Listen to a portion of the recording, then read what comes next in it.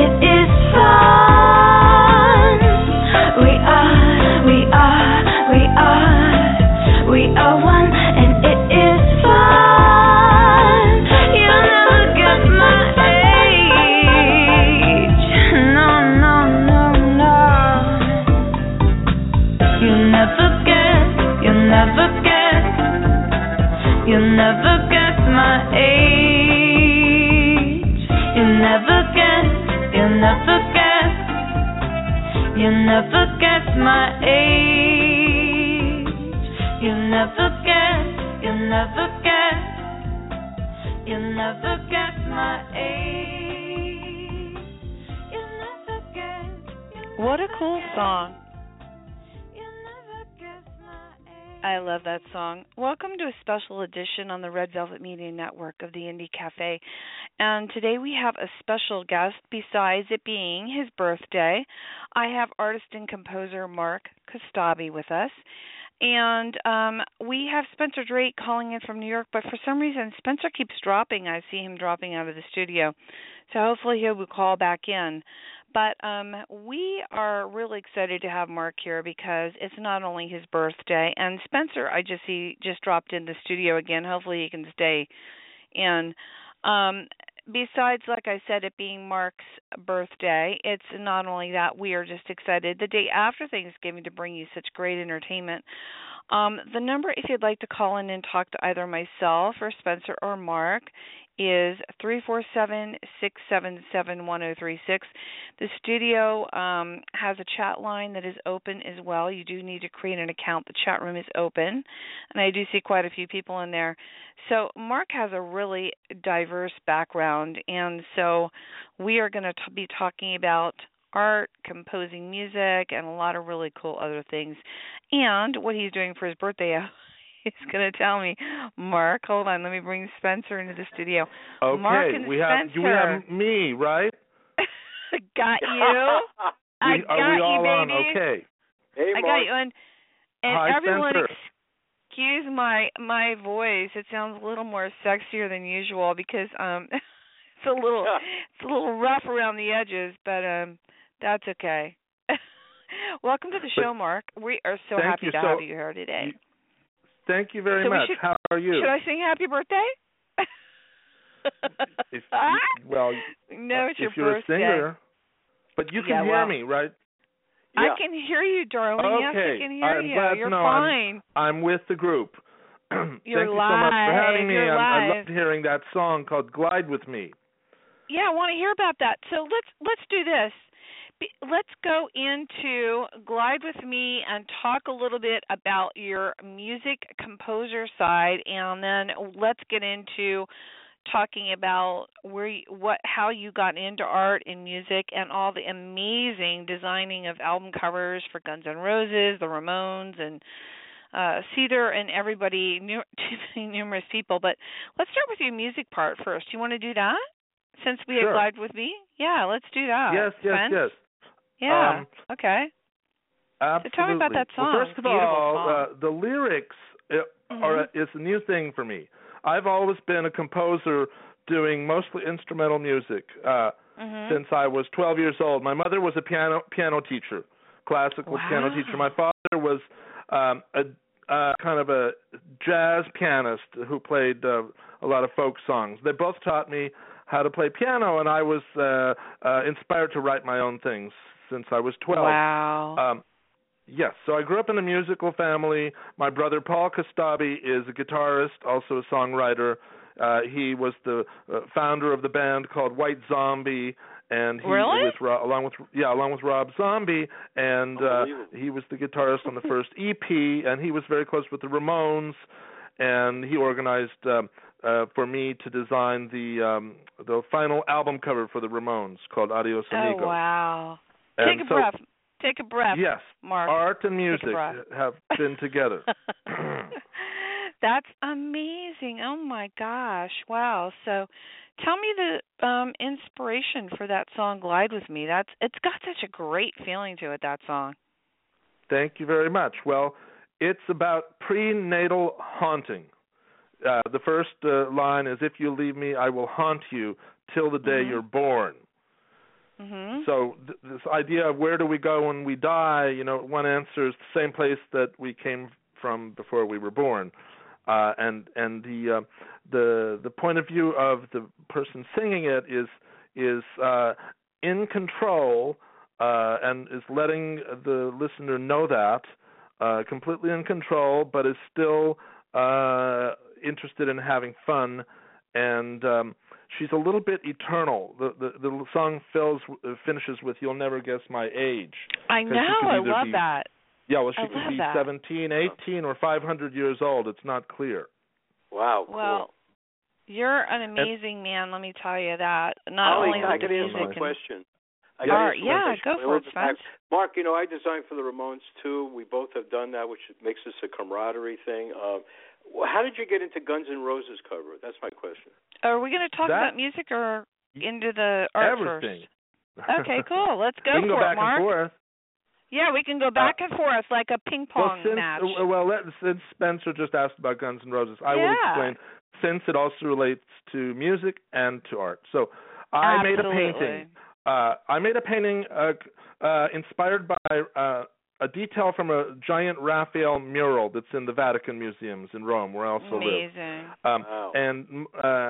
And the Raphael mural was called the School of Athens, and my painting featured two small figures from that gigantic painting, and it was silkscreen and oil on canvas. And in 1990, I made this painting. It needed a title, so I asked my brother, Paul Kostabi, who's also a painter as well as a musician, can you give me a suggestion of a title?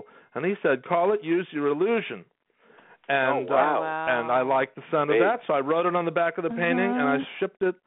I shipped it to my gallery in at the time in Beverly Hills called Hanson Galleries on Rodeo Drive. And shortly thereafter, Axl Rose was walking down the street, wandered into the gallery, saw the painting, loved it, and bought it.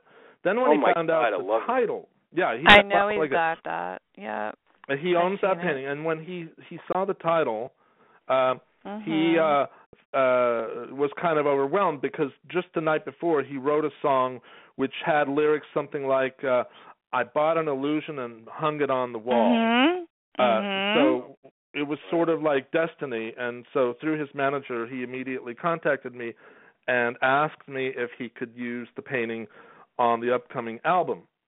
And then the rest is rock and roll history because now it's sold over 36 million copies.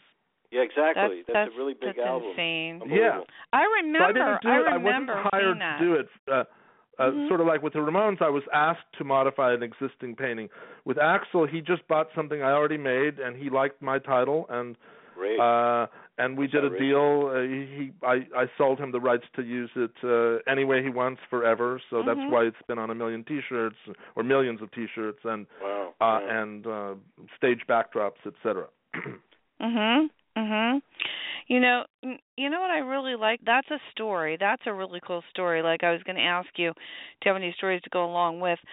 I don't know where to start here because not only are you the artist, you also are the composer, and then also I'm really, really, really drawn to the fact that you have bronze sculptures in Italy, and you have a lot in Italy. A lot of your roots are in Italy.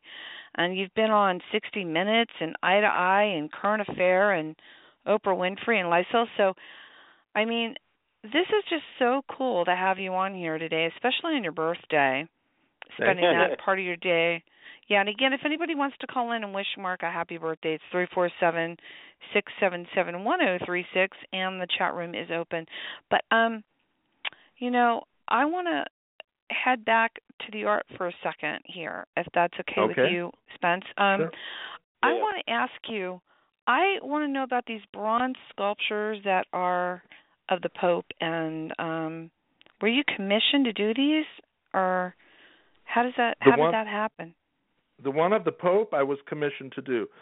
Most of my other sculptures I did it on my own just to express myself through the medium of sculpture, and then exhibited them and sold them. Sometimes I get commissioned to do a new version of an existing sculpture. But the Pope sculpture was a 100% commission. And shall I tell you how that came about? I would love to hear it. Yes, absolutely. Okay, so through a restaurant. Now, I'm told that the popes are not allowed to eat in restaurants, unlike presidents of countries. They can't eat at the restaurant. I don't know if it has to do with not being allowed to endorse the restaurant or whatever, but it's the safety, the food. Maybe it's the safety. Yeah, maybe it is. Safety. But the high-level cardinals do eat in restaurants, and I have two of my gigantic paintings in a restaurant in Rome called Antica Pesa in the Trastevere section of Rome, and this restaurant is one of my favorite restaurants anywhere in the world. Plus, Sophia Loren said it's her very favorite restaurant. She eats there. It's a great restaurant. A lot. And so, you've been there? Yes. Oh, you've heard about it. Okay. Yes, I've been there. They opened the Brooklyn version recently. It's a great restaurant. They actually have other paintings of mine too, but they have two gigantic paintings. One that's about 20 feet long. The other one's about 15 feet long and about 8 or 10 feet tall. And so people like Sophia Loren and lots of actors and musicians dine in front of these paintings and walk past them regularly, including high-level cardinals from the Vatican, which is not far away. And then a political figure in Rome was about to give a gift to the city called Velletri, which is about a 45 minutes drive south of Rome, and it had to be a work of art. And they were looking for a realistic sculptor that could do a portrait of the Pope. Now, I'm known for my non-realistic work. I paint and sculpt faceless figures, but the owner of the restaurant, the co-owner of the restaurant, Francesco Panella, said, "Why don't you talk to Mark Kostabi?" So he introduced me to this politician who commissioned me to do this sculpture, which was given as a gift to the city of Velletri in a cathedral. It's there permanently in this public cloister of a cathedral. And the Pope at the time was Ratzinger, and he arrived by helicopter with lots of fanfare to give a mass there and also to bless the sculpture and unveil it to the public. So it was very exciting for me to meet the Pope, but the sculpture was of the previous Pope, John Paul II. This all happened in year 2007, and in September, and it was very exciting. I have yet to meet the new amazing Pope, but I did meet that short German guy named Ratzinger, who was very charming, and that's the story. Yeah. Wow. Of all I want to ask you a question, Mark. You've collaborated. Now, this is interesting. You've collaborated with several artists, and my partner in film is Lee Stewart, who did a film about Howard Finster, which I'm in, by the way, an indie film. It's won a lot of awards so far. And you had a collaboration with Howard Finster. What was that about? Well, I've done many collaborations with Howard Finster. Perhaps even 100 paintings together and several drawings, Amazing. A dozen drawings. But for sure, over 30, 40, or 50, something like that. I don't remember. I have to count. Anyway, we were introduced by a guy, through a guy named Brian Ray, R-E-J. I had been a fan of his, and of course, I knew that he'd done an album cover for R.E.M. and Talking Heads. He was like a pop culture personality. He was America's most famous folk artist, and I remember seeing him on the Johnny Carson show. So it was a huge honor for me to go down there to Paradise Garden, which was the name of his house and gardens, and we became friends and immediately started collaborating.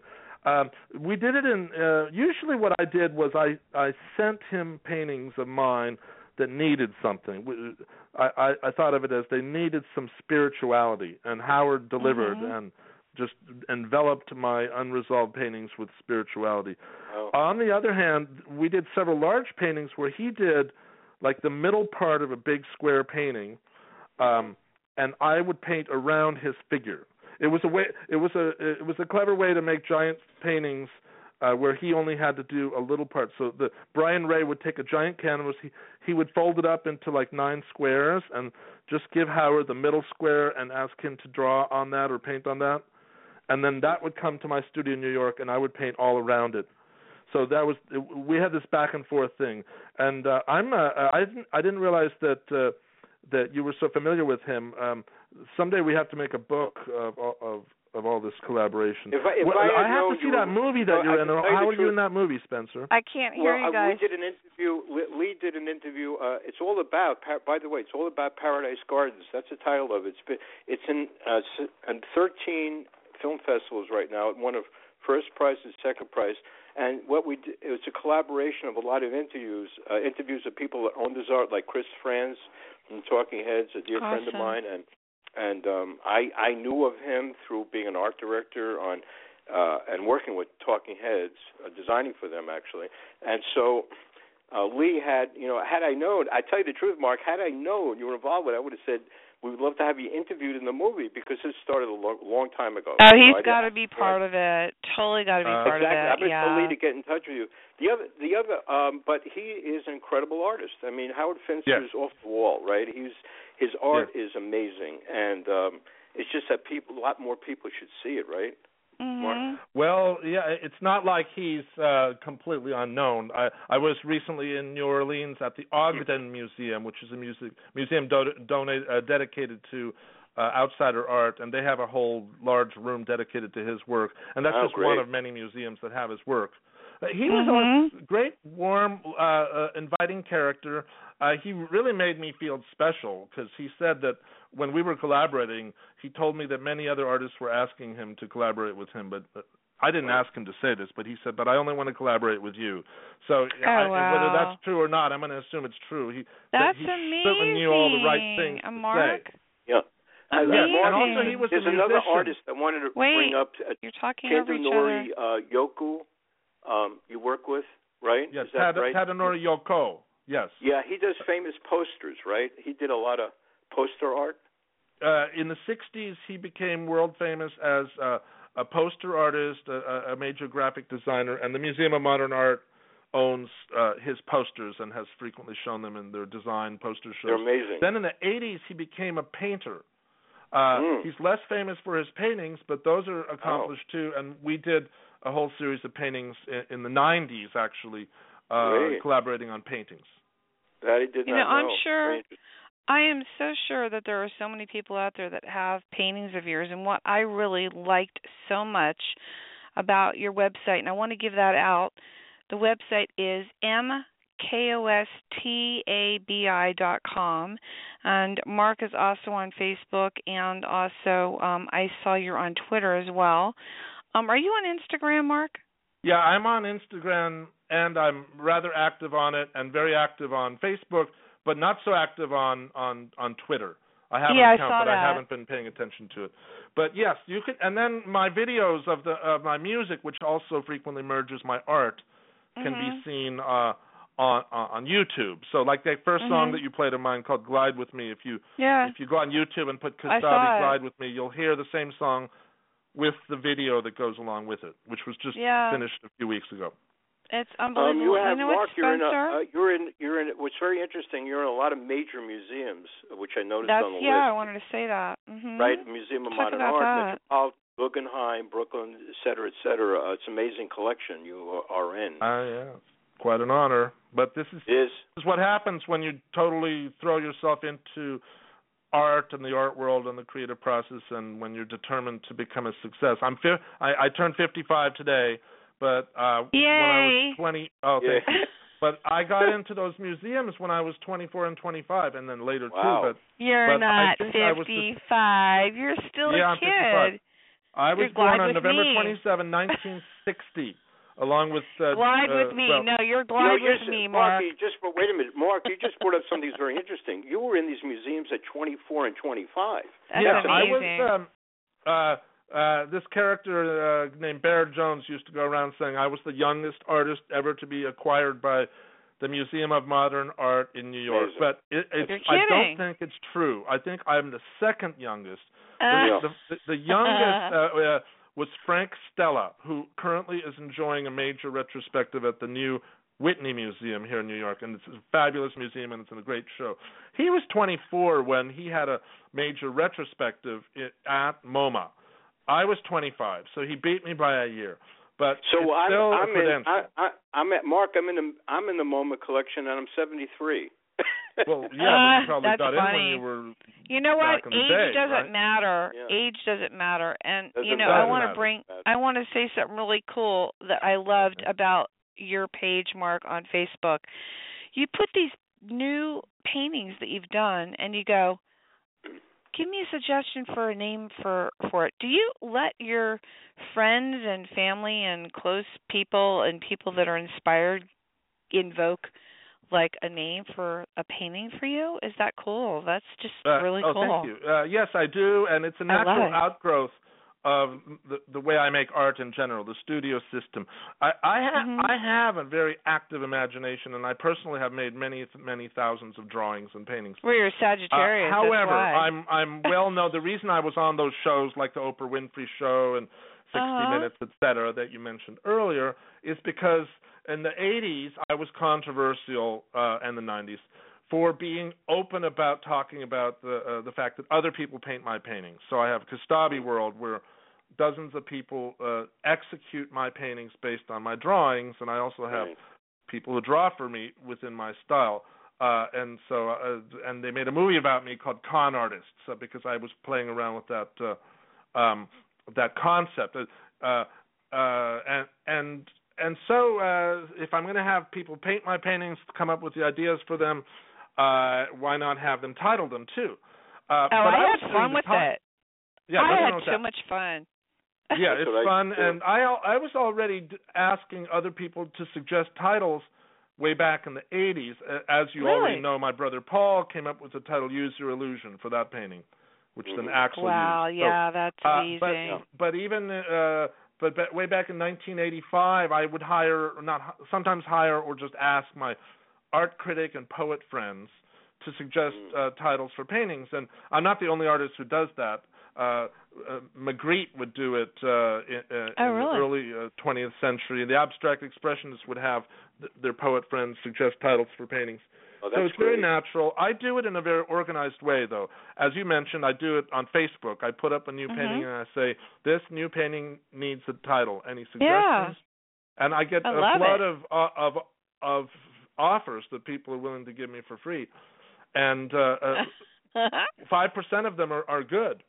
And 5% is quite a few good ones because, sometimes they get 100 or 200 or 300 title suggestions for a painting. So I have 15 good ones to choose from. Now but before I was doing that, I did, and I continue to do, although it's on hold, a TV show called The Kostabi Show. It used to be called Name That Painting.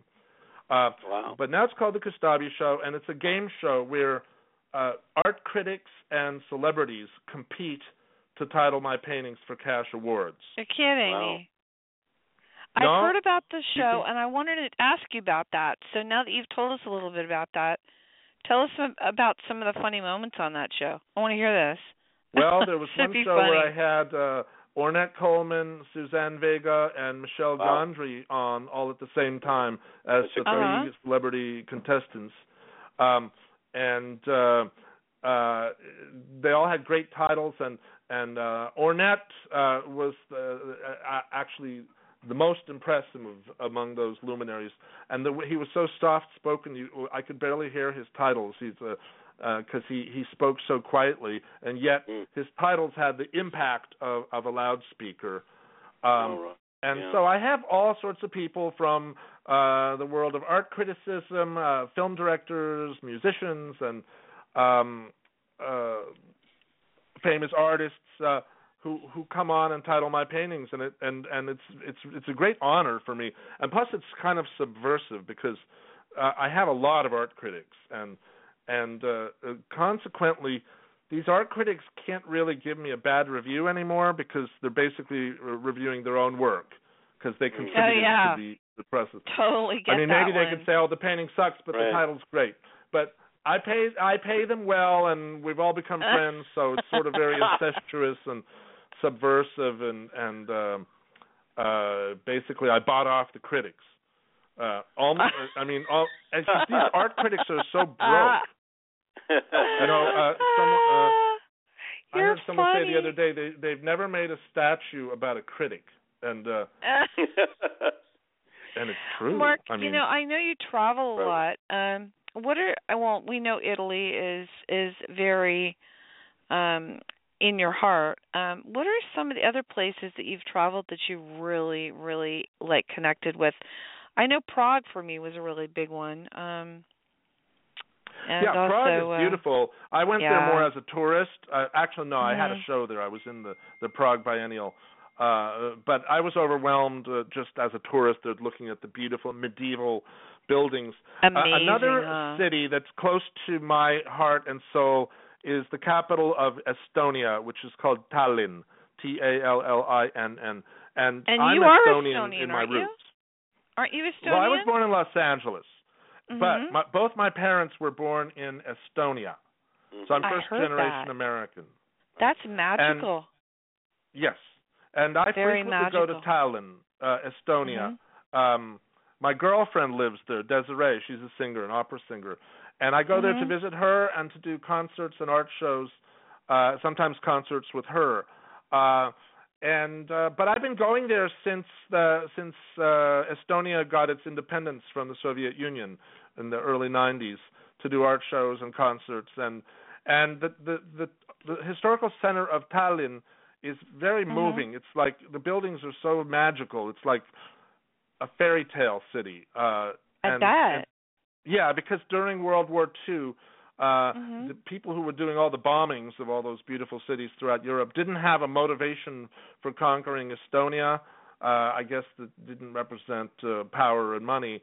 So that city got spared. So hence, it's one of the best and most beautifully preserved medieval cities in Europe. And so this magical. I'm planning on going there in January. And I want to go. Even though, I'm going to go there again in January. And even though they don't have a super strong art market, now they're buying a lot of my work. Yeah, let's great. Go, Spencer. Let's go. I love it. Oh, you guys coming? I love it. I go to It's Vienna usually in January. Yeah, I like Vienna for the balls and stuff. I was going to bring up the Kostabi beat, Mark. Kostabi. Kostabi. Could you tell us is about the name that? of my group. Yeah. Featuring Tony Esposito and Paul Kostabi. We're the three principal members, and then there are several other guest musicians and musicians that we have an Italian version and a New York version. Wow. For example, we have a different bass player here. His name is Paul Nowinski. He's a really great bass player. His latest credential is he's on the new Keith Richards album playing bass on one song, and he worked with Les Paul for a long time. Paul Nowinski. And on the other hand, in Europe, the bass player's name is Antonio Nicola Bruno, who's a wonderful Italian bass player. Yeah, that's a great name. I love that. So we do concerts, especially in Europe, mostly in Italy, all over Italy, usually for about 3,000 or 4,000 people each, usually in the summertime at open-air plazas, which in is the theaters, very normal in Italy. It's very wonderful. And then also in other countries like Estonia, and then we recently did a whole bunch of concerts in the New York area where Tony Esposito came in, and we played at the Cutting Room in New York, and I think Spencer was there, right? I was there. I loved it. It was great. It was absolutely a great experience, I got to tell you, Mark. And your music, people have to hear your music because you've got a fusion thing going on. It's very different, very creative. It's a different form of music, which I like. Holly, it's amazing to just be live. I've been listening to a lot of it, and I actually was thinking about inviting Mark to come to Sonoma along with his art and maybe music and doing maybe a dinner because, Tracy's coming into town, and we're thinking about doing a wine dinner and flying in a celebrity chef. And I would like to invite Mark because there's so many people here. He could paint a huge mural. The city would love that. Oh, my gosh. That sounds wonderful. I'm open to that idea. Have you been to Sonoma, Mark? I do not think so. I may have driven by once, but I haven't spent time there. It's like being in Tuscany. It's beautiful. Oh, nice. It's really, really beautiful. And especially Tuscany is a place time. I go to often, both to perform music and also to make my sculptures. Because within Tuscany, there's a town called Pietrasanta, which is like the sculpture capital of the world for all their great foundries. Wow. Tell me what's your favorite medium to work in when you sculpt? Well, actions speak louder than words, and most of my sculptures are bronze. So I've done a little bit of marble, but obviously I must like bronze. Bronze almost is all nice, of them are bronze, and they're doing quite well. And I have some of the other artists out there who are my age, maybe a little older, like Jeff Koons, sells his sculptures in the multiple millions of dollars. And there's a reason for that. Part of it is it's so expensive to make sculptures. So I am known mostly as a painter, and I've made over 20,000 paintings, and almost all of them have been sold. And since I do quantity, hopefully in addition to quality, but the quantity aspect means that the prices are lower compared to an artist like Jeff Koons or Damien Hirst. My paintings go for between $5,000 to $100,000, but most of them are $5,000, $10,000, $15,000, $20,000, $25,000 each. But I feel that very soon, because of sculpture, I will enter and join the $1 million club, so to speak. That means an artist who sells individual artworks for over $1 million each, which I haven't been able to do yet. But I'm now my large sculptures are selling successfully for around $300,000 each, so that's a third of the way there. And I'm about to go to Miami for all those art fairs down there, where I'm exhibiting in one of them called Art Miami, where I'm going to have one of these large monumental sculptures. And Italy has been a big part of my sculpture experience. You can see pictures of them also if you go on Google and put I have. Kostabi I've gone sculpture. through a lot of them. Yeah. I love them. They're beautiful. Thank you. Yeah, I just think your art is if someone's so interested different. in your work, Mark, if someone's interested in your work, how do they obtain it from you? Yeah, how would they get in touch with buy? you? The website? Oh, well, you can send me a message via Facebook or should I reveal my email address here? Well, wait. Listen, on your website, you've got a contact page. Yeah, Let me see. There's a general email address that KostabiWorld@yahoo.com. That's it. Yeah, they can send me an email there. Yeah. And I'm going to spell that out for everyone, okay? Yeah. Kostabi World WORLD @yahoo.com. And can I give the number out? Is that to Kostabi World? Yeah, you can give the Kostabi World number out. Yeah, that's not a private number. 646-649-3812. And it's in New York at 514 West 24th Street. Wait, that address has been changed. I'm glad you mentioned it. I recently moved to the Upper East Side.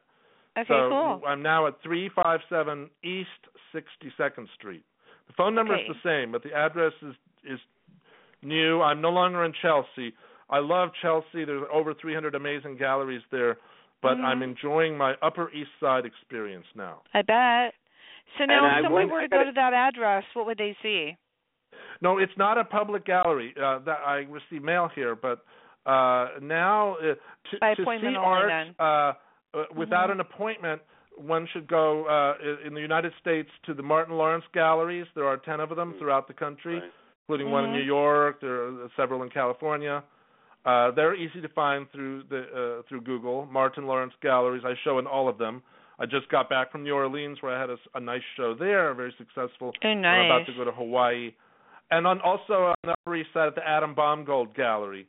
Or you can contact me directly. I'm not what you call under contract. I'm not exclusive. I'm independent artist, which is now more common than it used to be.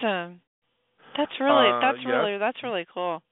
Yep, I love it. Yes. What about music? Do you have any? What are you working on now currently, music-wise? What are you working on currently, music-wise, right now? I'm finishing a piece that I'm very proud of called Zip Codes. Zip Codes? And I don't know exactly how to describe it other than saying that there's a little bit of a George Gershwin feel to it. Oh, it has nice. lyrics, and I'm finalizing the piano parts. There are a lot of the piano part on my left hand is very active on the bass.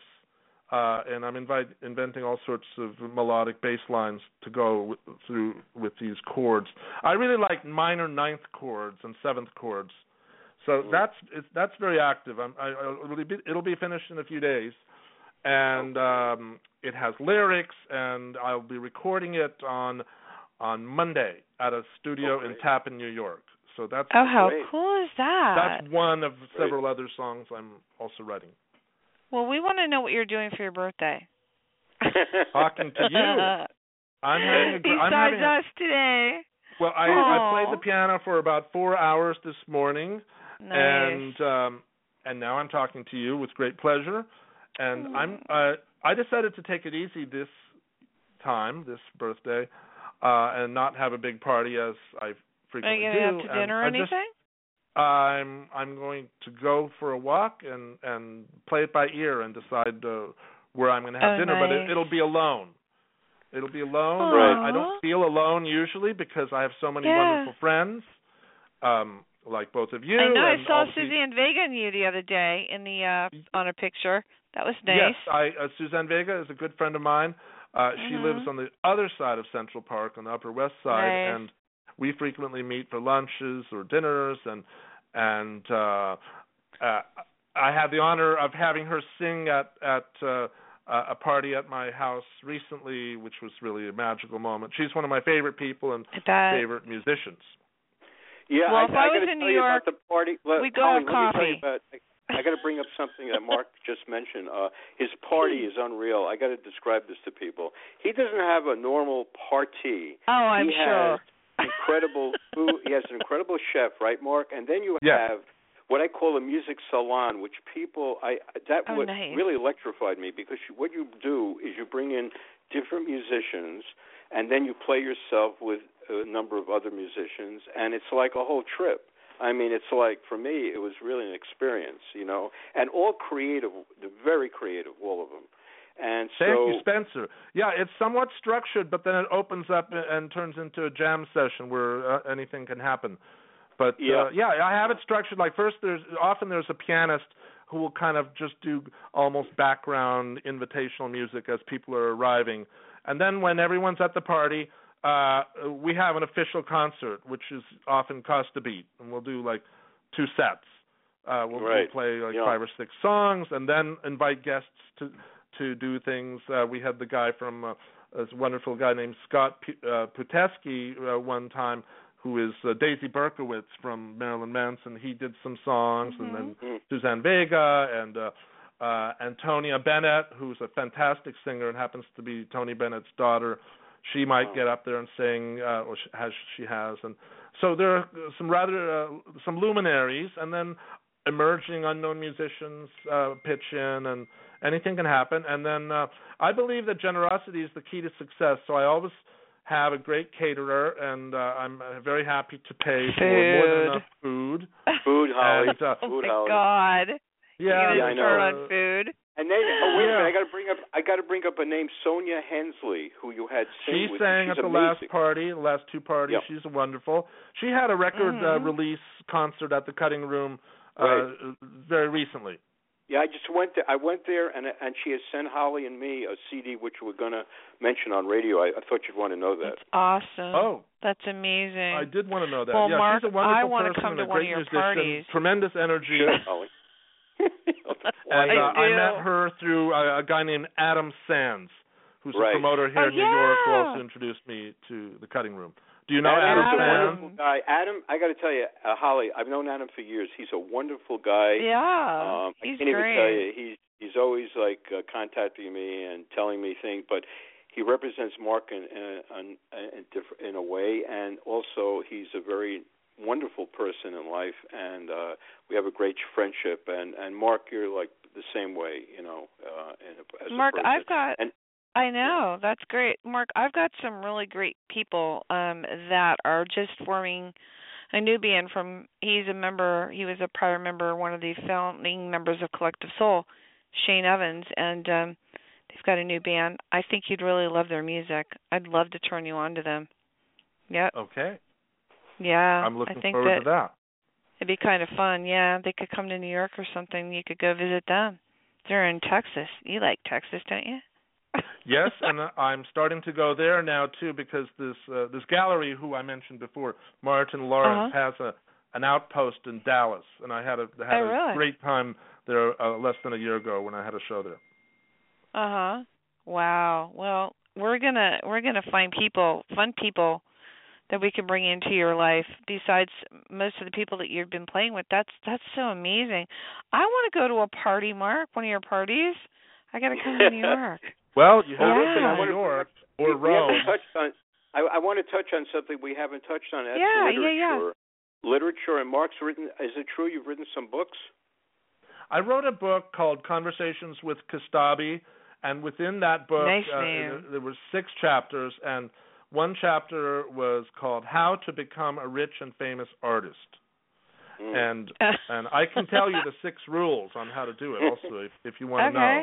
Yeah, I put the 6 rules in there, and then I elaborated on them in the book. Would you like to know the 6 rules? Yes. Rule number 1, make great art. Rule number 2, live in New York. Rule number 3, circulate, and that means go to openings, art parties, networking, basically. Yeah. Rule number 4, be professional, and that means don't talk about yourself all the time when you're networking and at art openings and parties in New York. And it means follow up on contacts and maintain a file of everyone you meet that could be helpful. So be professional and be on time to your appointments, etc. Okay, rule number 5, have a story. Rule number 6, get other people to work for you. And that doesn't necessarily mean like me, who has lots of assistants painting for me and organizing my archives and promoting me, etc. It can mean get your friends who like your work excited about you, so they spread the word, so they're in effect working for you. But it's not a one-person operation to manage an art career or any kind of career, including music. No, it's not. Or whatever. You've got to get a team of an army of supporters out there that have your vision, contributing. Then in recent years, I've added 2 more rules, so it's no longer 6. And these rules are a little bit less cynical sounding. I mean, all those 5, 6 rules I said are kind of hard hitting and cynical, and some people get mad when I say live in New York. But the bottom line is, you have to live where the opportunities are. You can live somewhere else, but it's going to be harder. And you don't have to do all 6 rules, but every rule you don't do, it's that much harder to do it. So, but now I've added rule number 7, believe in yourself. And that's sentimental, but that's part of. That's important. It's good. Important. You gotta do what you love and really believe in yourself. Right. And rule number 8, don't forget your friends. No. Right. That's right. perfect. That's because people get so caught up in their fame and things that they're doing that they kind of like lose touch with their family and friends and stuff, and they suffer because they want to be, they're part of your life, and that brings me up to a question I have for you, who your mentor was growing up.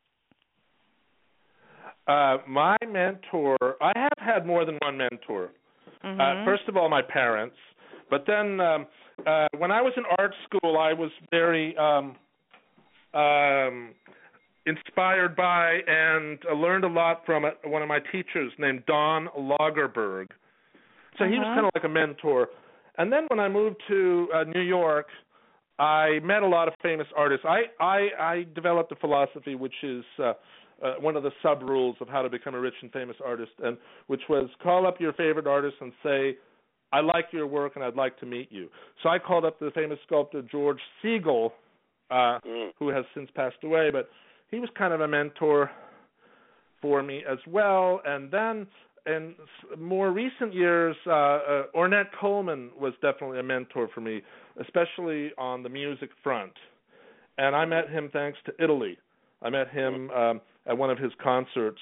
He's a jazz musician. He was, up until a year ago when he died, arguably the world's most famous jazz musician.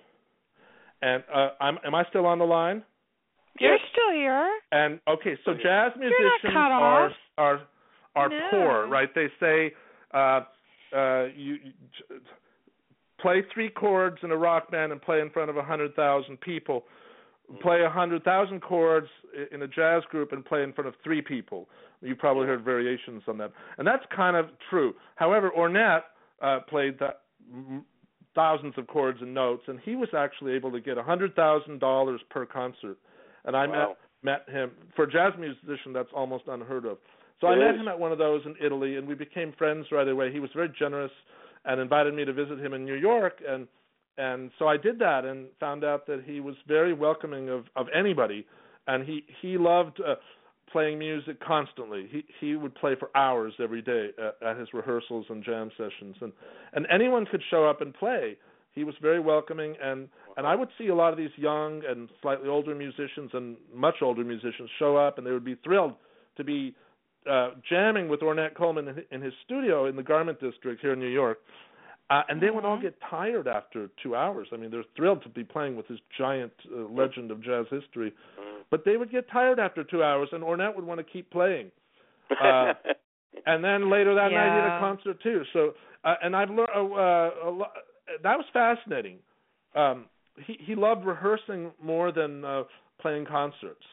he said, I want to add to this. I want to add to this, Mark. We designed for Lou Reed 2 albums, dynamic albums, and his favorite musician, by the way, was Ornette Coleman. And what I gave him on his birthday was an Ornette Coleman at Town Hall 1967 album, Shrink Wrap, and he freaked out. That was a big, and Lou was he'd always mention Ornette Coleman. So I'm glad you're filling in certain things about Ornette Coleman, which I did not know about on this, That's cool. That's very, very cool. And Ornette, he also made paintings, although he didn't push an art career like other artists have, like Bob Dylan, for example, shows at one of the world's most important galleries his paintings.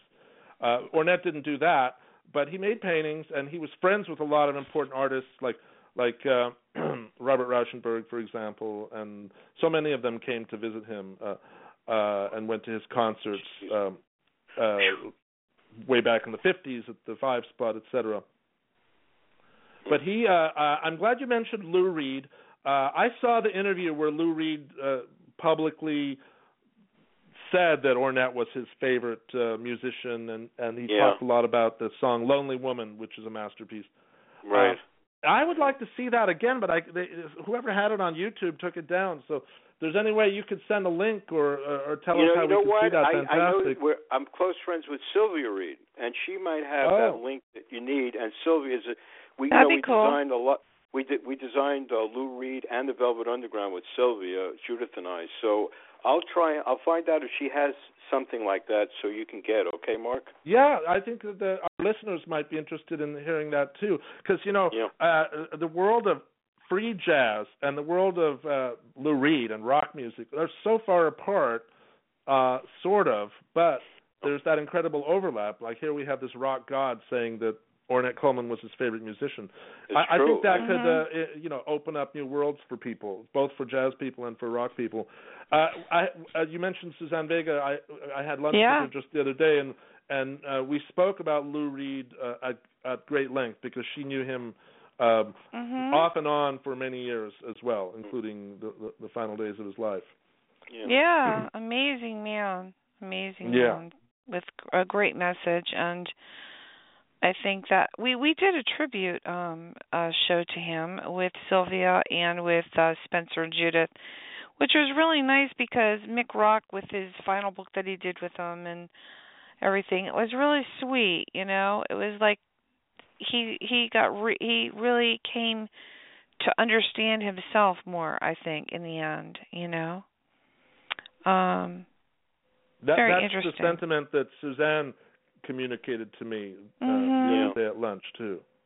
Yeah, it was really nice to see that. Show. It was a great show. But I want to ask you, who have you not played with that you would love to play with music-wise? Well, Carlos Santana is one of my favorites. Oh, well, you got to come here then. Okay, he lives down the street from me. Is he your friend? Pardon me? Down the street. He lives down the street from you? You come up. Come up. We'll hook you up. Like I said, you come up here. I'll have you do a painting or music or whatever you'd like. Oh, and, yeah. And you know what? If you do you actually know him personally? Yes, of course. Well, I can do it. That's what it's like here. It's a very small town. Tell him I'll make a beautiful painting that he can own.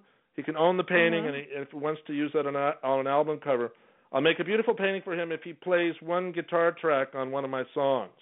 Wow. Ooh. A lot of these super famous musicians are actually, I don't know if he is, but a lot of them are for hire. And it's remarkable how accessible they actually are. Like some people don't know, like Tony Levin, for example, who's one of the greatest bass players in the world. Oh, Peter Gabriel, man. He plays with Peter Gabriel, right? Yeah. And so I've got, you can, most people can hire him. I mean, not if you're a terrible musician, but if you have a few $1,000s, he'll play a bass track on one of your songs. I don't know, maybe more now, but I met Tony Levin through Peter Gabriel, who I met through the drummer, Jerry Marotta. He's a great drummer. I know Jerry years ago. I met Jerry. He's incredible. Yeah, his whole family. Quite an incredible character. Wait a minute, Mark has a brother, Rick Marotta, is a great drummer, Rick Marotta, who's an equally accomplished and successful drummer. Yeah. Cool. They do drums drums and percussion together a lot on TV shows like Survivor. But Jerry was especially famous for playing for Peter Gabriel and bands like Tears for Fears. And I met him as an art collector. I mean, he was the collector. I was the artist. He bought one of my large paintings in the 80s, in 1984. Wow. That's when amazing. I was 24 and maybe he was 30-ish. 24. Oh, my gosh. In 1984, I was 24, yeah. There you are. No. And today you're 55, and you know what? You would never know 2015. it.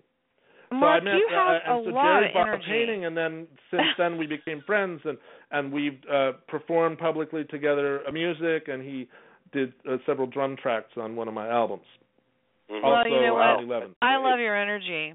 I love your energy. You've got a lot of it, and you're very diverse in everything. I mean, there's nothing really artistically that you haven't touched. You've written, you paint, you write music.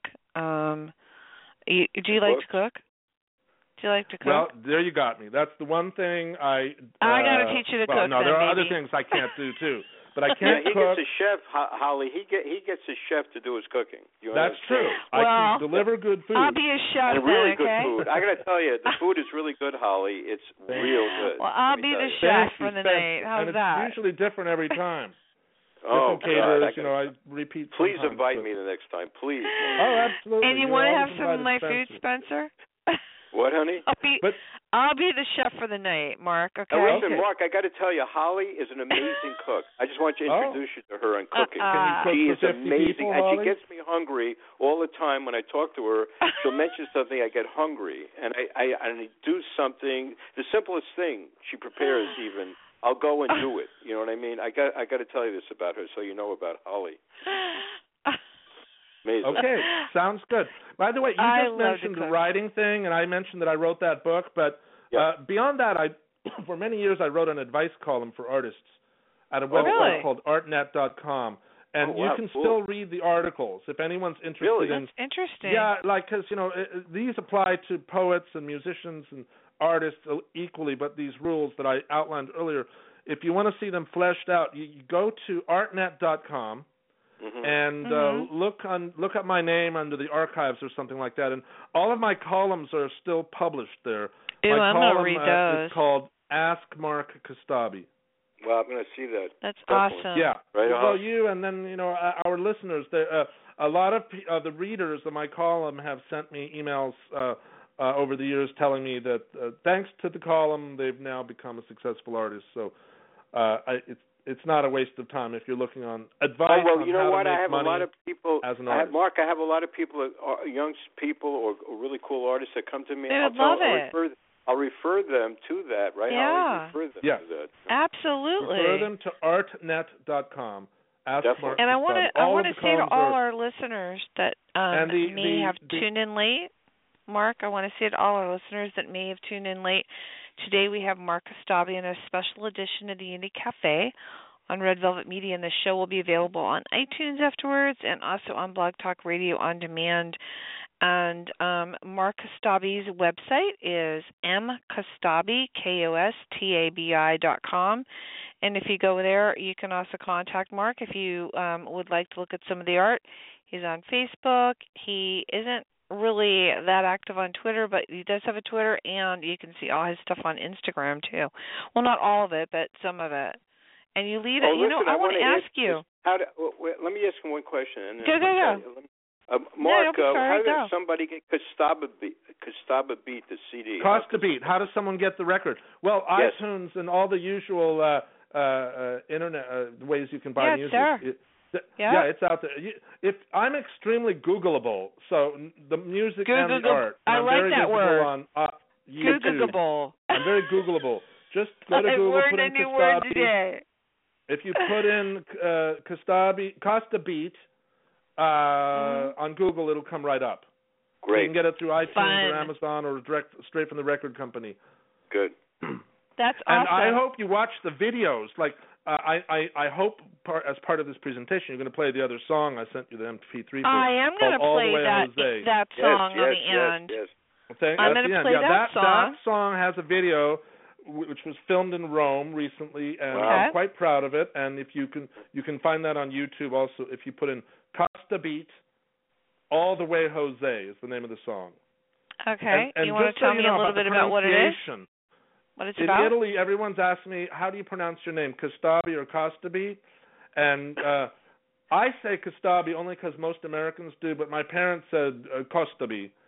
Really? Kostabi.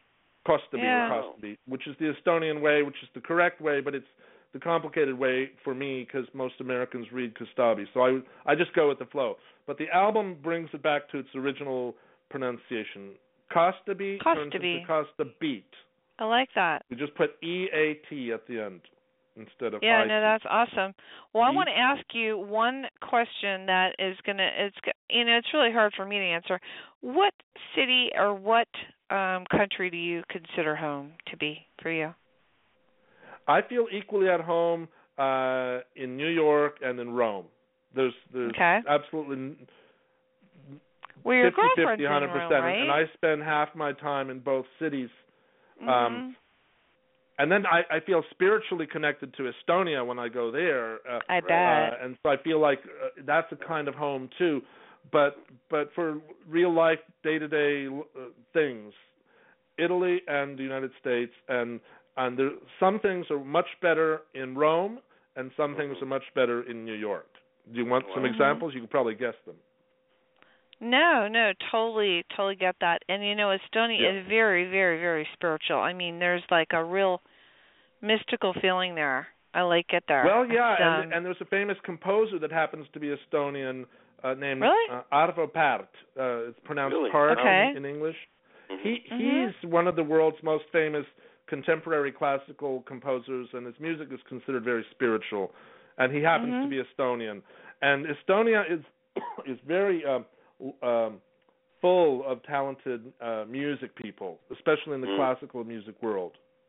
Right. Very high. Absolutely. And for anyone else who doesn't know what Estonia is, people here in New York said, "Oh, you're from Estonia? What's that? Astoria? Is that in Queens?" Or they don't even think the country exists. And they'll say things like, "Oh, what do you guys do there? Just get stoned all the time?" So Estonia has that reputation among a big part of the public. However, Estonia invented Skype along with some Swedish partners. But and it's a very advanced country technologically. They do all their voting online, and everyone pays their taxes in 5 minutes online. And it's like even some of the American politicians are saying we need to look towards Estonia as a role model to get more up to date with technology. That's incredible. And they're making money up there too. It's one of the few countries in Europe that's not in debt. They have a good economy. And they're buying Mark, I got to paintings. ask you a question. I'm involved with film. We have a film festival that Holly judges, and Judith and I are on the board, Southeastern International Film Festival. Anyway, is there film? Did we get a lot of filmmakers worldwide, indie film? Does Estonia have filmmakers there, like film coming out of there? Oh yeah, they do. It's not as huge as the United States or even Italy, but they were up for a Best Foreign Film award. I think this last time at the Academy Awards. It didn't win, but they were nominated. An Estonian film was in the running. Yep. That's incredible. Just the last time around for the Academy Awards. I think you have an eye for film, Mark. I think you have an eye for film. Well, I should be doing that too, because it brings together my three passions: art, music, and as you pointed out, I do write. I would love to see something by you. I've got to do cool. it. I've been the subject of a number of movies, and I'm about to be in another movie being done in Italy right now called My Italy, and it's about 4 non-Italian artists who have chosen Italy as their home or their second home. And it's about our misadventures and passions and inspirations of being in Italy. Wow. It's a docu-comedy. And I'm quite proud of it. And I think it's worthy of an Academy Award. It's 99.9% finished, and it'll be released soon. I think it's coming out at the Berlin Film Festival. But I've been the subject of many movies, among them one by Michael Sladek called Con Artist, and another one by Peter Bach called Bottom Line, The Kostabi Phenomenon. What's that one about? Mark, I think you'd be really good at animation. Oh no, I do That's too. what everybody says. And I've dabbled in it. You should do other it. people have dabbled in it for me. For example, I've given my some TV people in Japan to use my images to animate them and make them into TV commercials. But I have yet to do it like a full-on animation project by myself. You should do it. I think that'd be amazing. Yeah, you mentioned I have the honor of having one of the world's greatest filmmakers title a lot of my paintings. I mentioned him earlier, wow. Michel Gondry. Mm-hmm. Has been on my TV show numerous times, probably maybe 50 times, titling my paintings. That's great. And he's wonderful. He's such a charming character. You know, he's the guy who made Eternal Sunshine of the Spotless Mind. Oh, that's incredible.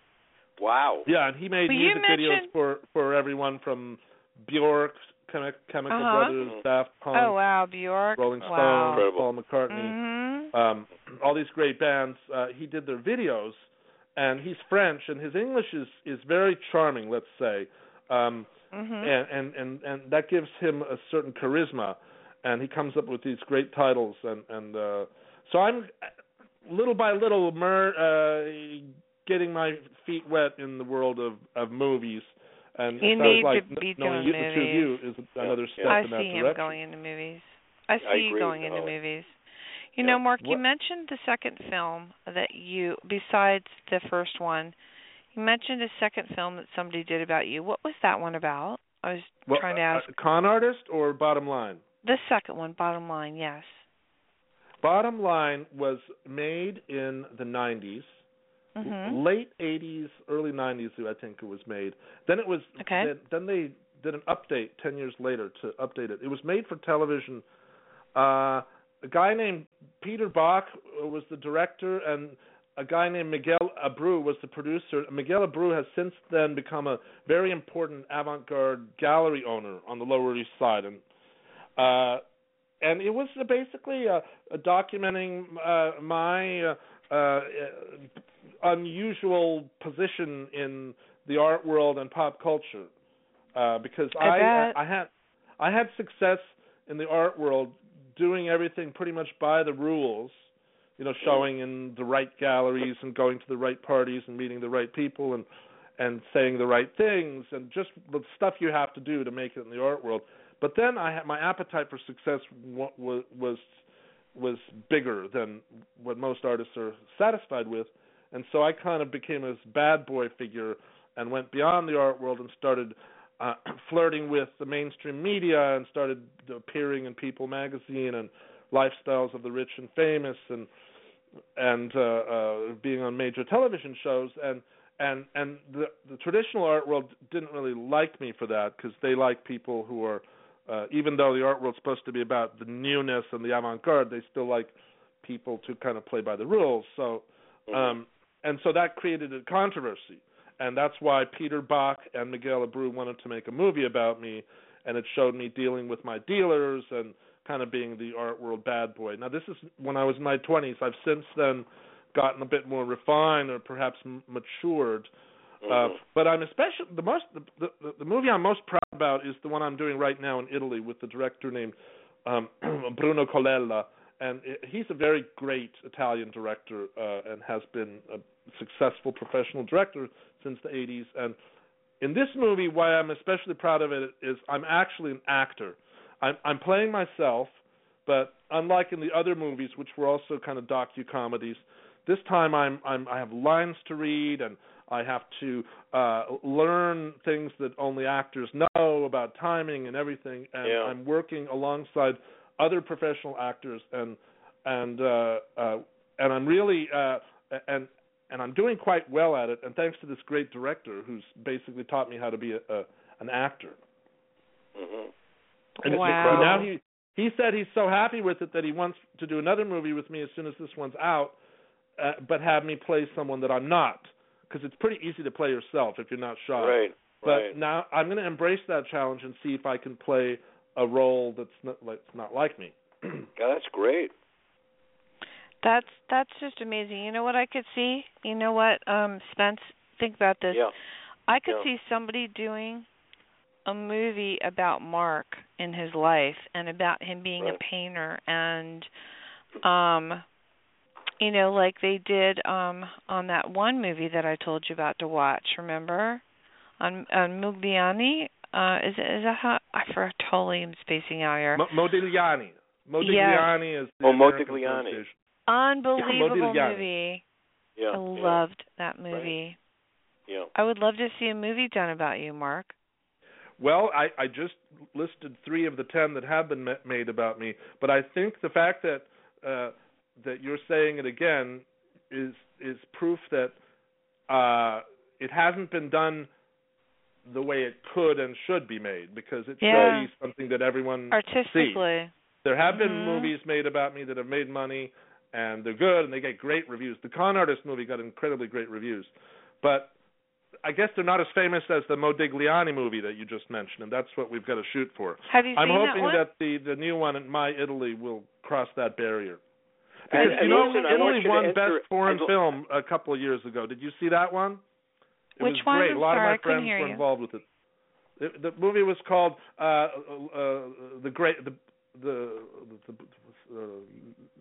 Vita Bella. No, the Great Beauty. It was called The Great Beauty. Oh yeah. La Grande Bellezza. Yeah. Amazing movie. It was an amazing movie, very artistic, but it took the world by storm, and it won Best Foreign Film. And I'm glad that my new Italian movie is not coming out the year after, because politically they're not going to give one country 2 Academy Awards one after another. Right. So there's a 1 year in between, and I really feel that this new one is going to be nominated. Cinema is so important too. Oh. Pardon me? Cinema tells a story. I really do. Yeah. I really believe it does. And absolutely. We're getting so does down to that. Painting. My paintings tell a story. That's why they people do. say narrative art. Right. Yeah, sure they do. That's what I wanted to ask. That doesn't mean it's better than non-narrative art, because Jackson Pollock and Mark Roscoe, their paintings don't tell stories, but they're transporting and extremely wonderful. Right. How do you get inspired to do a painting? I mean, does a thought come through your head and you just start painting, or what? Okay. I've made over 20,000 paintings. No two is identical. Sometimes I'll do variations on a theme, but each painting has a different story behind it, basically. I'm looking at one in my office right now that I just finished. It's a family scene. It's 4 people. It's 2 parents. No, five people. 2 parents and 3 kids. I saw that one. Yeah. I put it on Facebook. I think you put it on. Yeah, I love that picture. This it would take me a year to explain how I get my ideas, but just one example. There's a couple of art collectors in Italy that own, there are thousands of art collectors in Italy that own my work, but I had lunch at one house, and I was so flattered that they had a painting of mine in every room, and except the bedroom. They said, we would love to eventually have one for your bedroom. They showed me the wall, and I said, I know exactly what to do. So I made a site-specific painting for them. I measured the walls, and it's a big painting, and both of these parents are cardiologists. They save people's lives. I wondered what the heart. Yes, and they have 3 little kids, and there was a toy piano on the floor, and I liked that because I'm a pianist, and it's a cute shape. And so I did a painting. Being with that family inspired to do this scene where the little brother has a stethoscope up to the heart of the slightly older sister, while the other little brother is playing the toy piano, and the mother is holding a gold leaf heart, and the father's holding another stethoscope and a book on his lap. And since the family loves monochromatic paintings, which means paintings that are mostly in one color, except maybe 2. In this case, it's black and white with a lot of red and a touch of gold. Nice. So I kept it minimal. It's not like some of my other paintings that have a million colors in it. And so that's how that idea came. It's just from this very natural, real-life experience of me being in the home of these collectors, and I also knew that they'll probably buy it. Other times I'll be at dinner. I mean, this is something we've all seen for the past 10 years, that you'll be at a restaurant and there's 4 people sitting at a table together, and they're all texting. They're all communicating with someone that's not there at the table. And I remember when we first started seeing that scene in real life, I thought, wow, this is just incredible. This is our future. I've got to do a painting of that. So I made pictures of faceless people having dinner together, but they're texting. And then I took it to further extremes. A painting of mine that's called Sexting shows two people having sex while they're both texting. You see them. Isn't that crazy? Yeah. I totally can relate to that. Taking that even further, I did a painting of a birth scene in a hospital where a mother is giving birth. She's texting on her iPhone. No. So all the doctors are texting, and then the baby is coming out of the womb, and he's already texting. Oh, that's crazy. Wait a minute. I got to ask him something, Holly. Very important. Yeah. Please, let me ask something. Mark, go ahead. When I went to your house, I saw, and this you don't know, Holly, he doesn't post it, but you did a picture of your father, very realistic, almost like out of incredible art, but it's totally different. You know what I'm saying? Realism. Yeah. And Mark, where did that? Wow. Did you do that type of art before? It's a very incredible art. You know. Yes, I did that type of art before. It's kind of an academic realist portrait, but it has some soul in it. It's a portrait of my father I did in 1979 when I was 19 years old, still an art student. My father's name was Kallio Kostabi. It's an Estonian name. And it's him sitting in his comfortable chair in our old living room in Whittier, California, which is where I grew up after being born in Los Angeles. And I've kept that painting all these years, and it's hanging in my home in New York. And if anyone wants to see it, there's a detail shot of it on my Instagram feed. If you just I'm going to look at follow me on Instagram. Look at it, Holly. It's totally different. Mark, when Judith and I walked in your apartment, we turned to that painting and we went, "Oh my God, this is an incredible piece of art." You know what I mean? It's totally different though in style, which you normally do. You know what I'm saying? It does show that I have some chops, technical skill in realistic painting. You have to see it, Holly. That exists thankfully because of school. You know, a lot of artists are down on school and say robs you of your creative soul. But that wasn't the case for me. I went to Cal State Fullerton.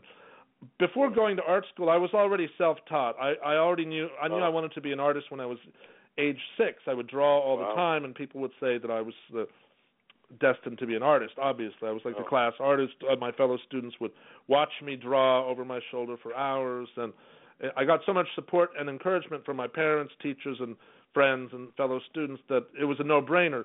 But my idea of what a successful artist was back then, drawing for Marvel Comics. I wanted to be the guy who draws Spider-Man and Conan the Barbarian. Way. And Are you kidding? So I drew in that style, as self-taught. Wow. I drew like a comic book artist. But I went to comic book conventions like in Los Angeles and San Diego, the Comic-Con back when it was only a comic book convention.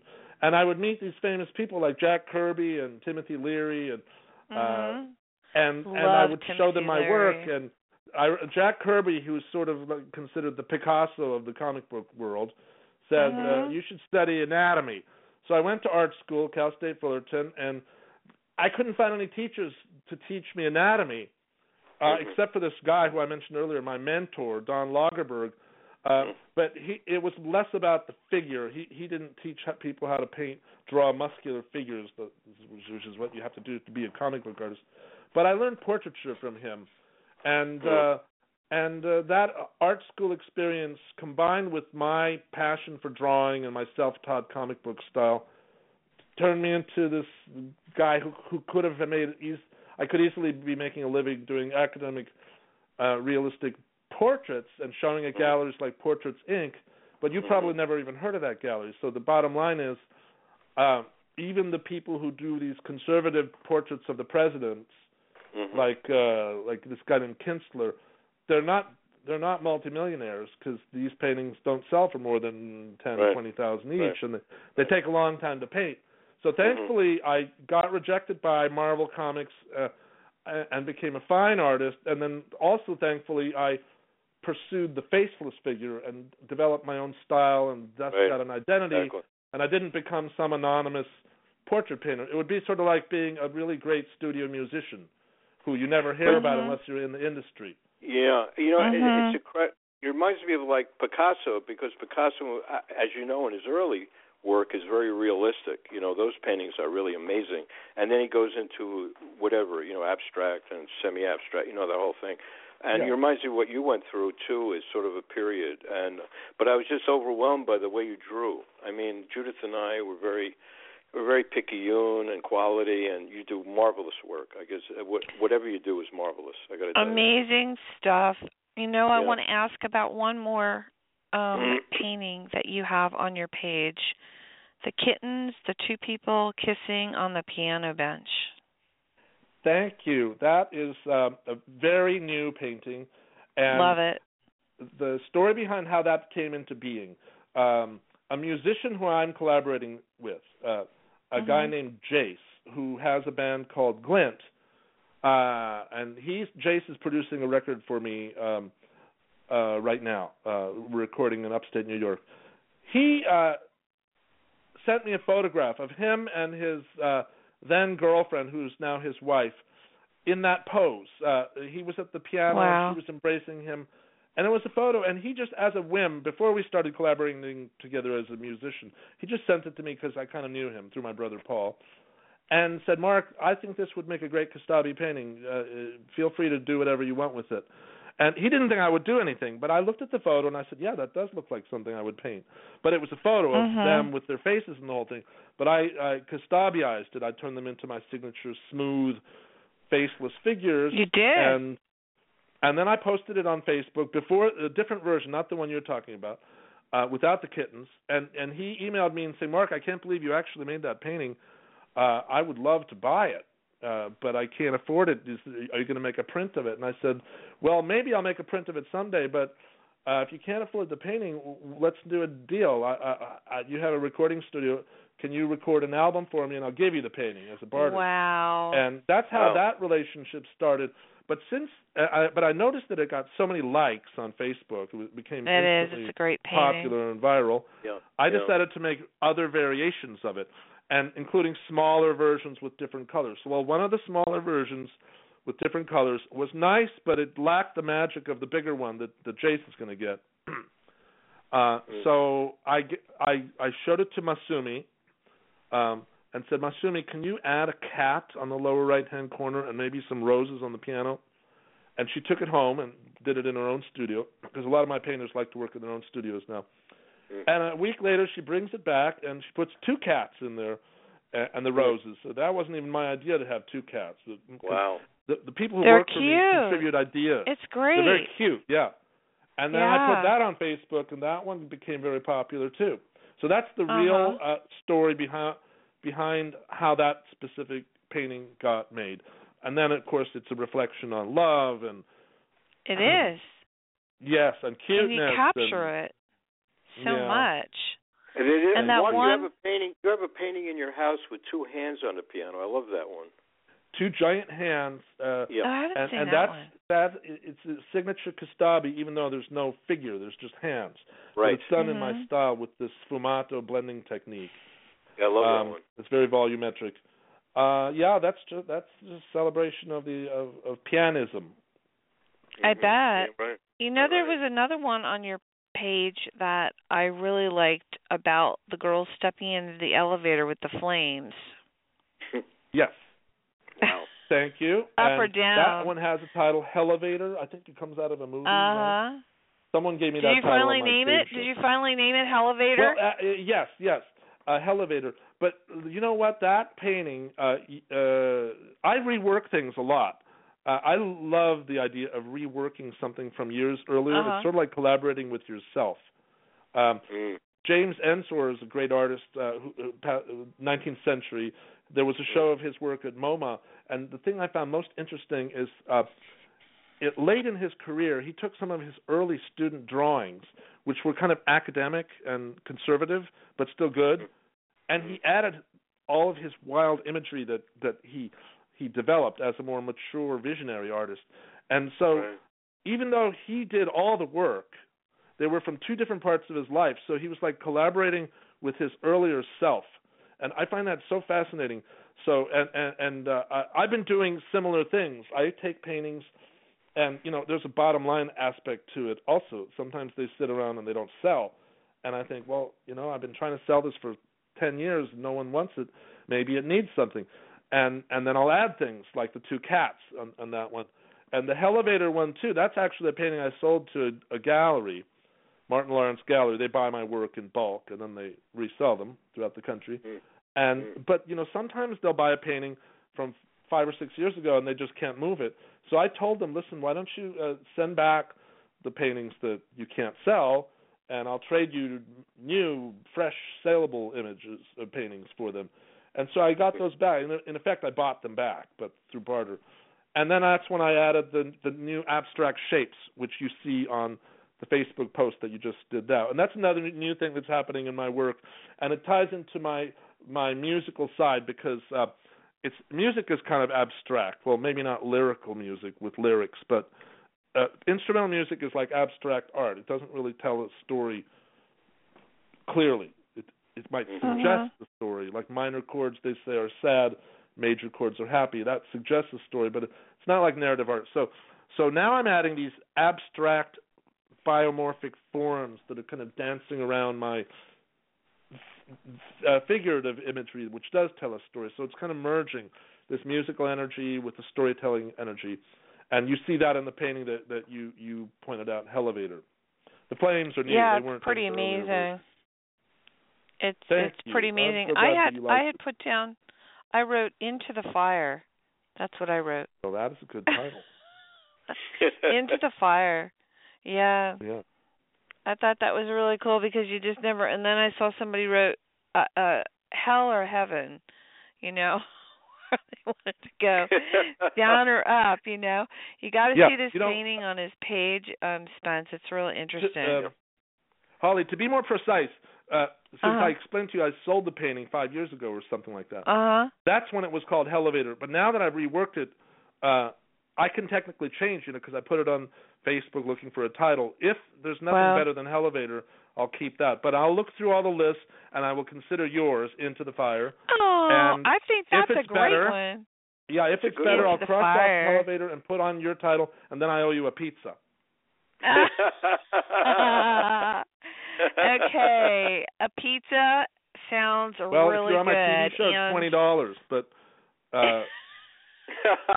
You're funny, Mark. Oh, my God. The people who give me titles on Facebook willingly do it for free. However, I don't want if they want a pizza, all they have to do is agree to meet me for lunch. Oh, yeah, that means I got to come to New York or wherever you are. You have to come to New York, Holly. You're going to have to come to New York. Yeah, or Italy or Estonia. Or maybe he'll come up here to Sonoma, and they have amazing pizza here. Oh, my God. Don't I have to? Because didn't you say, is it true that Carlos Santana lives right there? He does. Yes, he does. Wow. I actually did, really funny story, I actually did on Global Peace Day, because everyone knows I do a lot of things for Global Peace Day. I did a Peace Day concert, and it was basically open to anyone that was in the area, because a lot of musicians live here.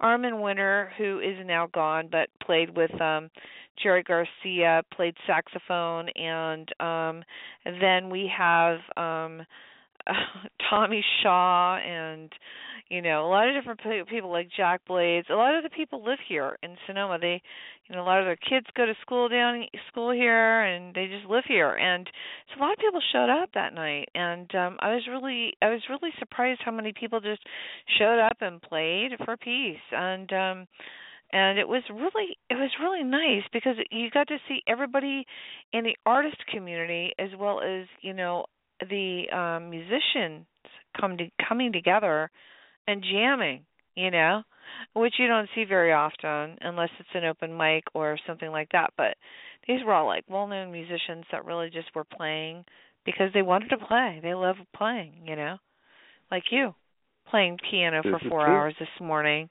4 hours. Awesome. At least 3 every morning. Amazing. Today was 4.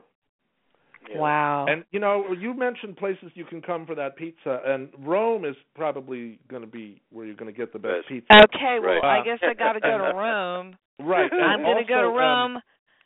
You got to go to Rome, and that touches on an important thing that I think artists should consider, which is don't be a snob.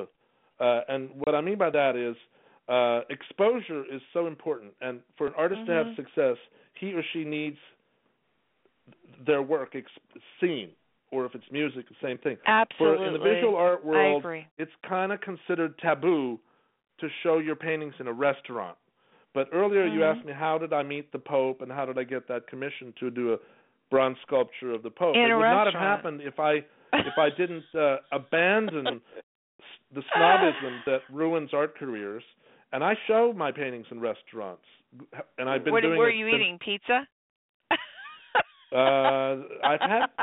Well, I usually get this pasta dish called cacio e pepe there, but nice. But I have my paintings in at least 10 restaurants in Rome. They tend to be the best restaurants, so when you come visit me, you're going to get a very good meal. But I'm not opposed to showing in average restaurants too, although they usually don't have the budget for my paintings. But I have since I don't cook, I go out all the time, and I get to know these restaurant owners. And my paintings end up there, and through restaurants I get these fantastic deals and commissions.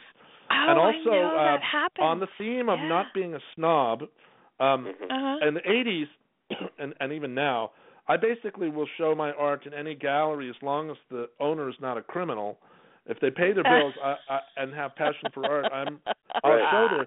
So that's how I ended up doing the album cover for Guns N' Roses, because I went against the grain of showing in only the, quote, right galleries, which most artists follow that rule, and they turn down a lot of opportunities. I showed at a gallery that was considered too commercial. It doesn't exist anymore, but in the 80s there was a gallery chain called Hanson Galleries, and they had an outpost on Rodeo Drive where galleries were not supposed to be. Galleries were supposed to be on Robertson or other less fancy commercial streets. So I was going against the rule, but if I hadn't broken that rule, Axl Rose would never have walked in and bought my painting, and Absolutely. I wouldn't have had my stamp on rock and roll history. That's right. So it's very important to Let me ask you a embrace. question, Mark. Do you plan to have a show in New York, by the way? An art show? Yes. Yeah. I mean, I had one fairly recently, so I probably wouldn't do it until next year. I mean, next year's about to happen, but I would guess that it would be in the fall, not in the spring. I'm going to show in Boston and Hawaii next. Next show is in Hawaii in December. That's and amazing. then in Boston and Chicago. Will you be back in New York, though? I'll be back in New York all spring, and of course I'm I'll going to have Rome. First, I'm going to Rome. I'm going to Rome, and I was reading that you also have your art on numerous products, such as a watch, a Bloomingdale's bag, vases, espresso cups. Could you tell me about that? True. Well, the one of the more famous ones was the Swatch watch that I designed. Wow. Oh, wow. And this was at a time when Swatch was embracing the art world and asking several famous artists to design swatches. Keith Haring was one of the first, then Sam Francis, and I forgot how they found me, but somehow they commissioned me to do a swatch, and it was a limited edition. It did really well. I mean, it was unlimited at the time, but once they stopped doing it, then they stopped. So I don't know how many thousands they made. And then everyone in one. Yeah. Yeah, I got about I bought it. They gave me a whole bunch for free, but then I bought, I think, 1,000 just for myself to give to my friends. But That's I sure wish I had bought 10,000 of them, because they were only they were $35 at the time, and now they're on eBay for $300 or $400 each. Wow. That's crazy. I mean, that's good for you, but that's crazy. That's good, yeah. What about and then, the Bloomingdale's bag? vases, and I did a soft drink label. I'm not. That's another part of not being a slave to snobism. Yeah. I accept these commissions to do stuff outside the art world. T-shirts is another example. Awesome. Yeah, because visibility is so important. Yeah, that's really you cool. do branding too. That's amazing. So branding, you do something. but I'm not so. I don't like.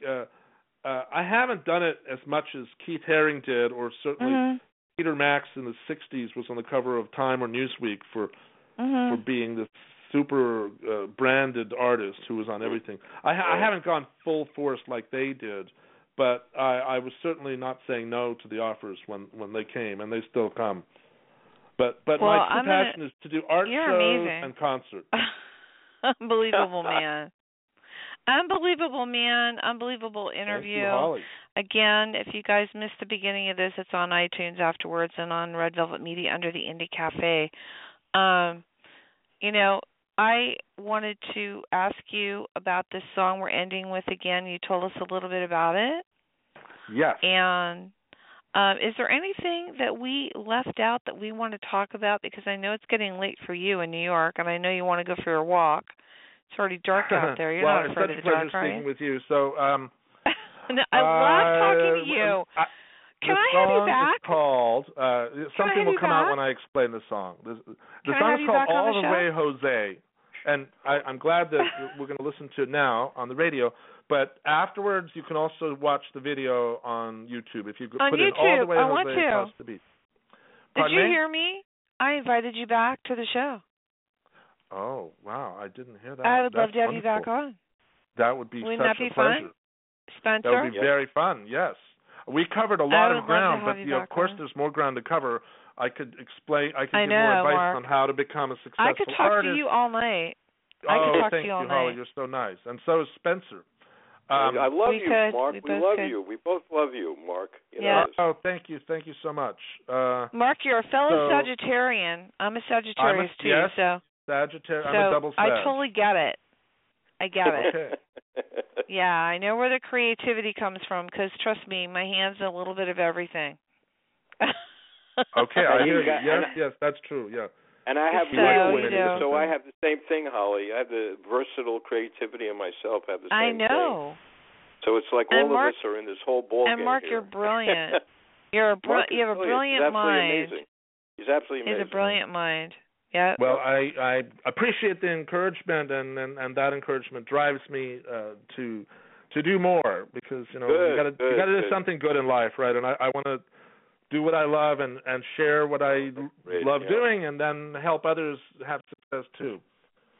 Well, that's amazing. Well, yeah, I don't see myself as a teacher in a school. I don't have the that kind of discipline to go to a 9-to-5 job. However, I do go to art schools and I also Ivy League universities. You know what I would love to do with you? And do guest lecturing from time to time. A symposium, really? That's great. Yeah. Let's do a symposium. But teaching is the most noble profession. So I do what I can, in interviews and lectures. But I definitely don't want to have an alarm clock life. Right. I like when I feel like it. Yeah. I would love to have you come and maybe do like a symposium. Maybe like before you, like wherever it happens, we could do the painting, and then you could talk about what it is you're doing, and then maybe the music, and maybe we could get some music, and maybe the food can inspire you, and we could talk about it as you're painting a picture for everyone. Oh, okay. You know? So there. Now you just reminded me about the one thing that we forgot to talk about. We talked about me as a musician and as an artist, but the two disciplines overlap a lot. Not just me doing album covers, etc. But I often, at a concert, will do a live painting on stage.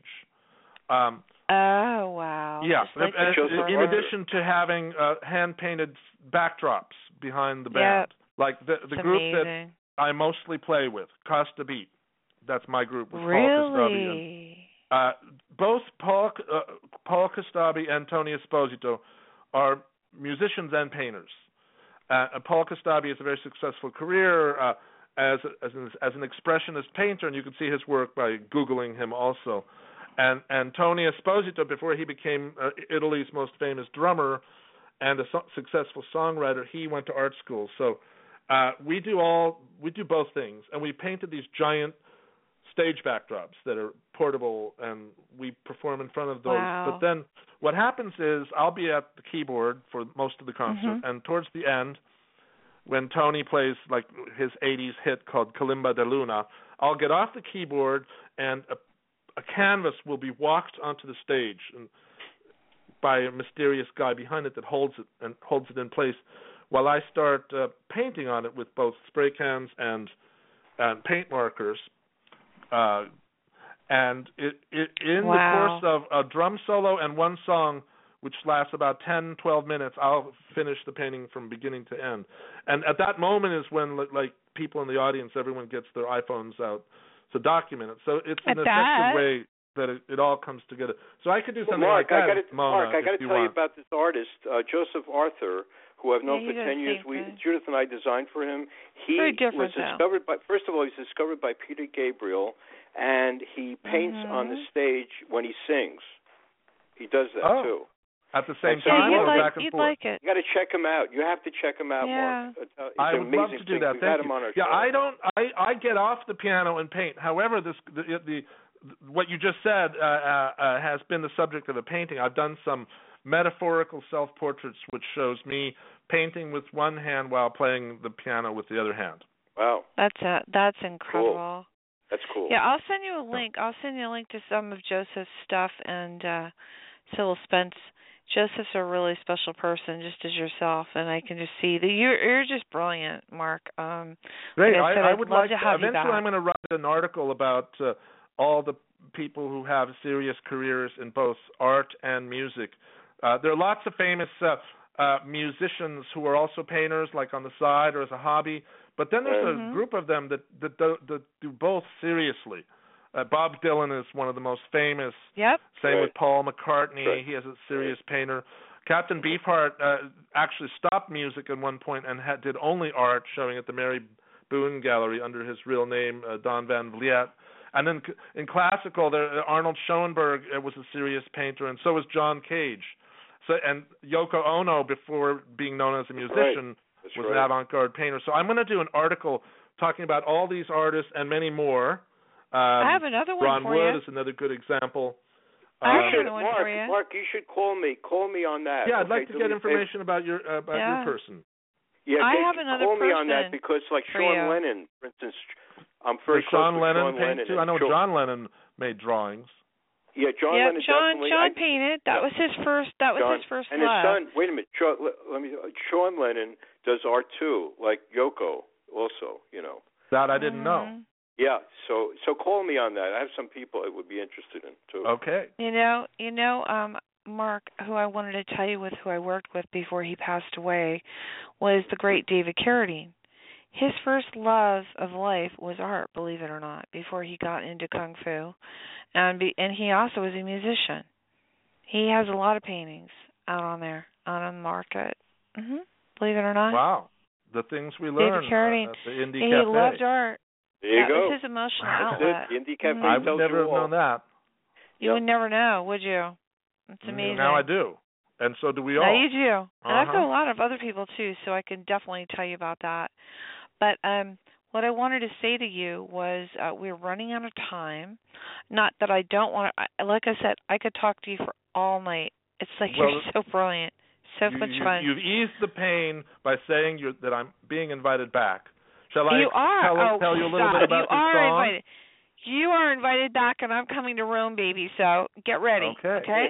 Sounds good. Holly. I'm going to get so a Rome. So this song is called All the Way Jose. All the Way Jose. Yeah, kind of like No Way Jose. Yeah. And we want to All the wish Way you a Jose. very happy and birthday. I wrote it together with two other musicians. Three of us wrote it. Mark Kostabi, that's me. Tony Esposito. And I recommend everyone check him out. Just go on YouTube and put in his name. And Kalimba de Luna is one of his biggest hits. He's one of these European guys who's famous everywhere in the world except the United States. That's something we have to work on, sort of like Julio Iglesias was. He's very famous in South America and all over Europe and Russia. So he wrote Kalimba de Luna, and he co-wrote this song that we're about to hear called All the Way Jose, along with his frequent collaborator, Lino Pariota. So the two Italian guys and me, and I wrote the lyrics, and then the three of us wrote the music together. And my brother Paul is featured on it as a guitarist, and so is a wonderful saxophone player called Stefano Di Battista, who's one of Italy's top sax players. And the singing is by Molly Israel, who lives in Brooklyn. She sang it, but she's not the woman featured in the video that you can see later when you go to YouTube. The woman in the video is a singer, but she's lip-syncing, and that would be Desiree. And she now sings that song at our concerts, but this is from an older recording.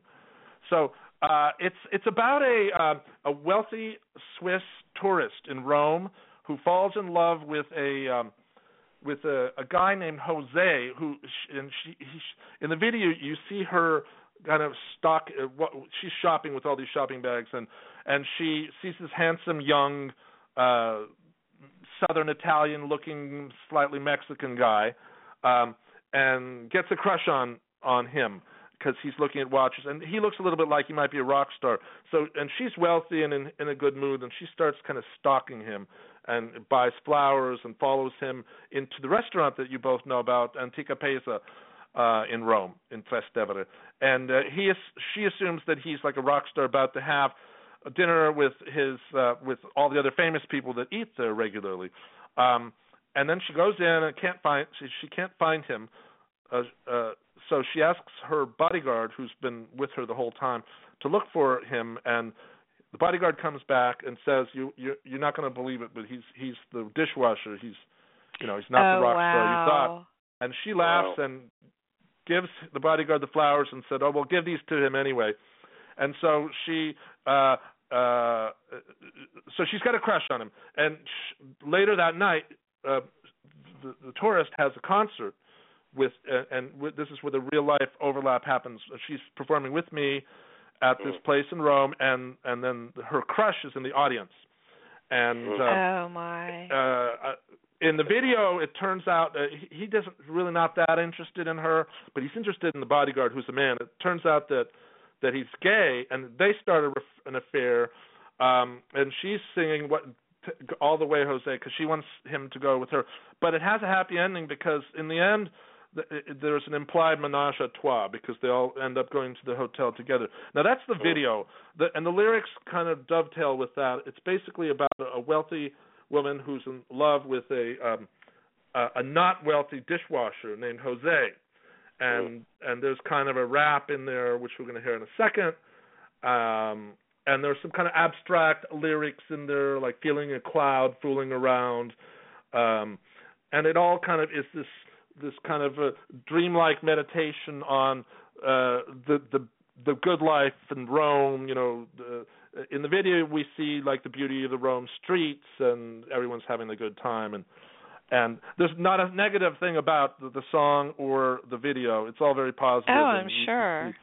Yeah, so it's just tell me when we should hear it, and then we can. Oh no, I'm going to put it on now. Okay. I'm gonna tell you to have a very happy, beautiful birthday. You deserve it. You are a light to so many people, including myself.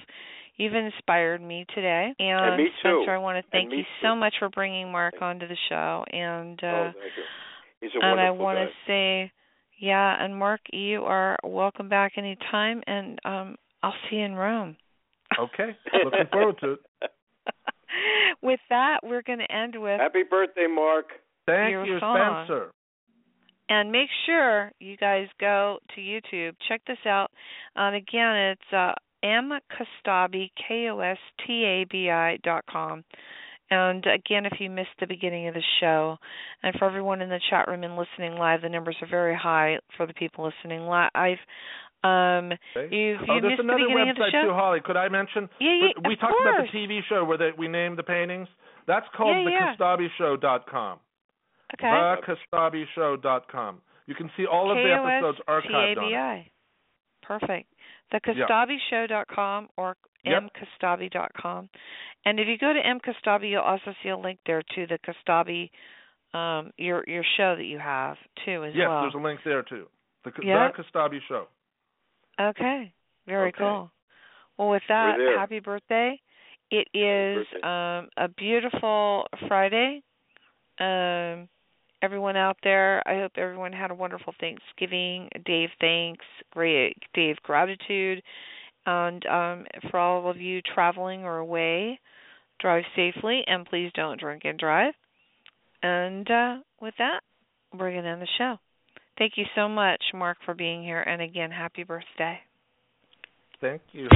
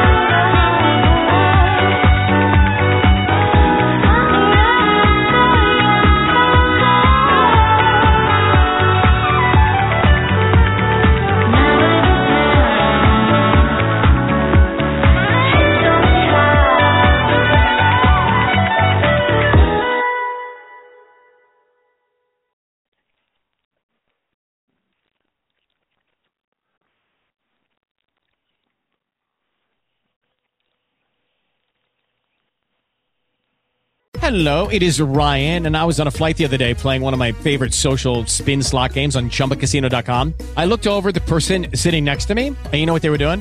They were also playing Chumba Casino. Coincidence? I think not. Everybody's loving having fun with it. Chumba Casino is home to hundreds of casino-style games that you can play for free anytime, anywhere, even at 30,000 feet. So sign up now at ChumbaCasino.com to claim your free welcome bonus. That's ChumbaCasino.com and live the Chumba life. No purchase necessary. VGW. Void where prohibited by law. See terms and conditions. 18+.